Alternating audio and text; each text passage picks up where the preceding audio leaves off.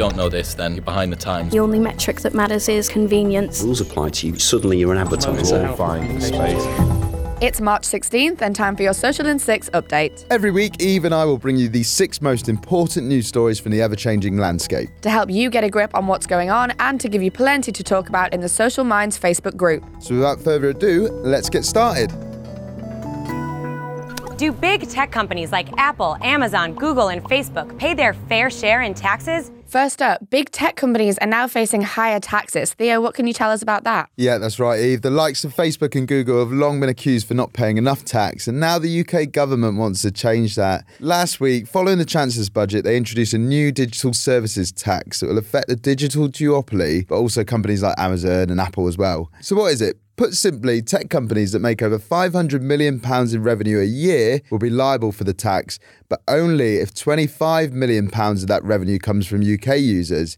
So this tax has been set at 2% of sales from UK consumers, but it doesn't look like it affects hardware. So like the iPhone isn't included, but if Apple make further inways with streaming services and entertainment, then they will be taxed. Now, apparently Boris Johnson and Trump have fallen out about the matter, as obviously a majority of these tech companies are American, but the rate isn't as high as France's 3% taxation figure. So with Lens Studio, we really aim to lower the barriers of entry for creating augmented reality. We wanted to make lens creation as easy as 1, 2, 3. Eve, tell me about Snapchat's new augmented reality tool. Yeah, so last week, Snapchat launched a new ad product, and it lets brands create their own augmented reality lenses through Ads Manager. It's called the Lens Web Builder, and it's actually being touted as the industry's first web-based AR lens ad production tool. So for those of you who don't know, before, its AR lenses were bought on a reservation basis, which had to be done through a sales rep. But over the last year, brands have been able to go through Ads Manager, which is self-serve, but it meant that you had to have your asset ready-made to go. Now, brands can choose from 3D objects, animations, and effects, and then they can actually add their logo or other branding materials to their filter. These filters can then be applied to the new AR ad campaigns or its unskippable 6-second commercials. So this move is probably part of Snap's plan to make its ads really easy and accessible to anyone. And by democratizing access to augmented reality, they're giving brands loads of opportunities to reach its Gen Z audience with interesting creative. As you guys will know, every client has an innovation itch, but most don't have the budget to make high-quality AR. But when you consider the fact that 75% of Snapchat users engage with AR every single day, it's not really something any brand can afford to miss out on. Now, Snap has historically provided brands with some of the best camera-related features in the industry, and this change just proves that they plan to lead the industry.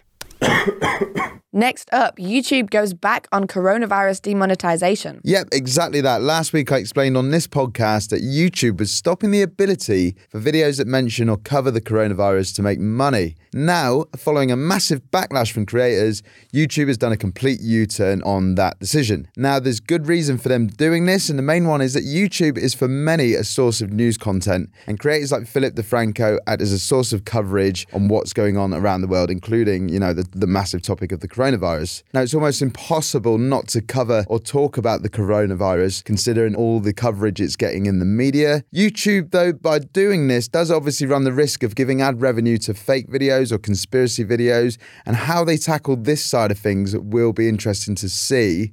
Now, in saying that, I've been especially impressed with Google's response to the coronavirus, including how they've been highlighting news from the World Health Organization in search results pages, etc. So we'll see what happens with YouTube and whether they take similar steps in the right direction as well. Right, we'll pause for a moment now because we've received a question from the Social Minds group. Hi Theo and Eve, hope you're both doing well and haven't been too affected by all the news surrounding the coronavirus. Just wanted to get your thoughts on the following question. Do you think Snapchat is underappreciated as a platform? Yes, thanks for sending that question in, Laura. And to answer it, I would say absolutely yes. We were guilty of it ourselves a few years back. And honestly, at the time, that was the right thing to do. Snapchat was losing loads of money to Instagram, and the ads used to be really expensive and quite hard to use. Now, however, it is a different story. The Ads Manager is much easier to use and has many more options like the new Lens Builder. And the platform is providing a much higher ROI than it was 2 years ago and even than this time last year. The bottom line is that Snapchat is still hugely popular with Gen Z, and if brands want to reach this group of people, then Snapchat is a no-brainer. It also lets advertisers speak to people who respond to short form and long form, so the variety of things that you can create in terms of branded content and ads is much greater than it used to be.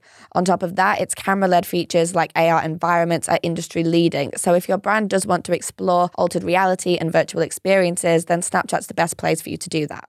The coronavirus has impacted several sectors of the economy, including advertising sales. Now, YouTube have been covering the coronavirus, but Twitter have been telling brands that it is not a marketing opportunity. Yeah, coronavirus is definitely a trending topic right now. And what do brands do when something's trending? They jump on the bandwagon. But it's looking like this is one talking point that's probably best left alone. That's according to Twitter anyway, who has put out a statement to brands on its platform saying the COVID-19 outbreak is not a marketing opportunity, nor is it something to be capitalized on. Now, Twitter's been a leading example of how to deal with such a global crisis, having moved very quickly to meet searches of the virus name with legitimate healthcare information and making the very early decision to tell its global workforce of nearly 5,000 staff to all work from home. Now, you might be itching to make a comment on coronavirus from your brand account. I can certainly think of a few catchy lines that would work for loads of brands, but that doesn't really make it smart. When people are really anxious and sick and some dying, any piece of commercial content that makes light of it to sell products can be seen as tone deaf, so don't be the next Pepsi. Brands that have already pulled ads and branded content that could be deemed insensitive in light of the coronavirus include Hershey, Coors, KFC, and Tinder. People are, however, as always, looking to brands for guidance and reassurance. So if there's an opportunity for your brand or business to be genuinely informative or helpful, feel free. How do you explain this moment? Or what this feels like?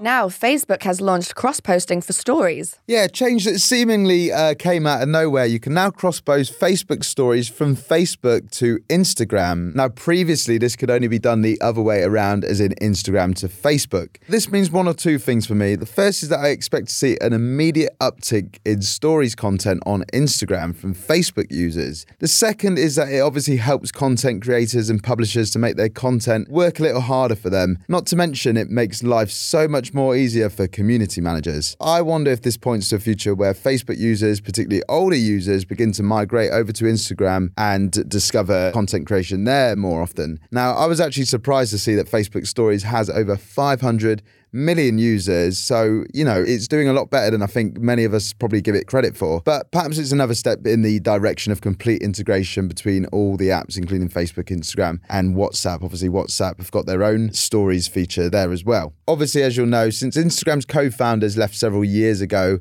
Facebook and Mark Zuckerberg have pretty much had license to do what they want with Instagram. So it's clear that Facebook is utilizing Instagram in new ways that perhaps it couldn't have done before. We're all looking for a community where we can have interesting conversations, share the things we love, and where everyone gets a vote. And finally, Reddit now lets brands pay to trend on Trending Today. Yep, Reddit has made another change in favour of brands, which will be good news to lots of you, I'm sure. It now lets brands pay for placement on the platform's Trending Today page. These new ads are called Trending Takeovers, and they're a little bit like Twitter's promoted trends, giving brands a chance to pay for relevance alongside other cultural moments for 24 hours. The new Trending Takeover ads are a welcome move for brands, I'm sure, but some think it's out of character for Reddit, which was for a long time against brands forcing their way onto the platform.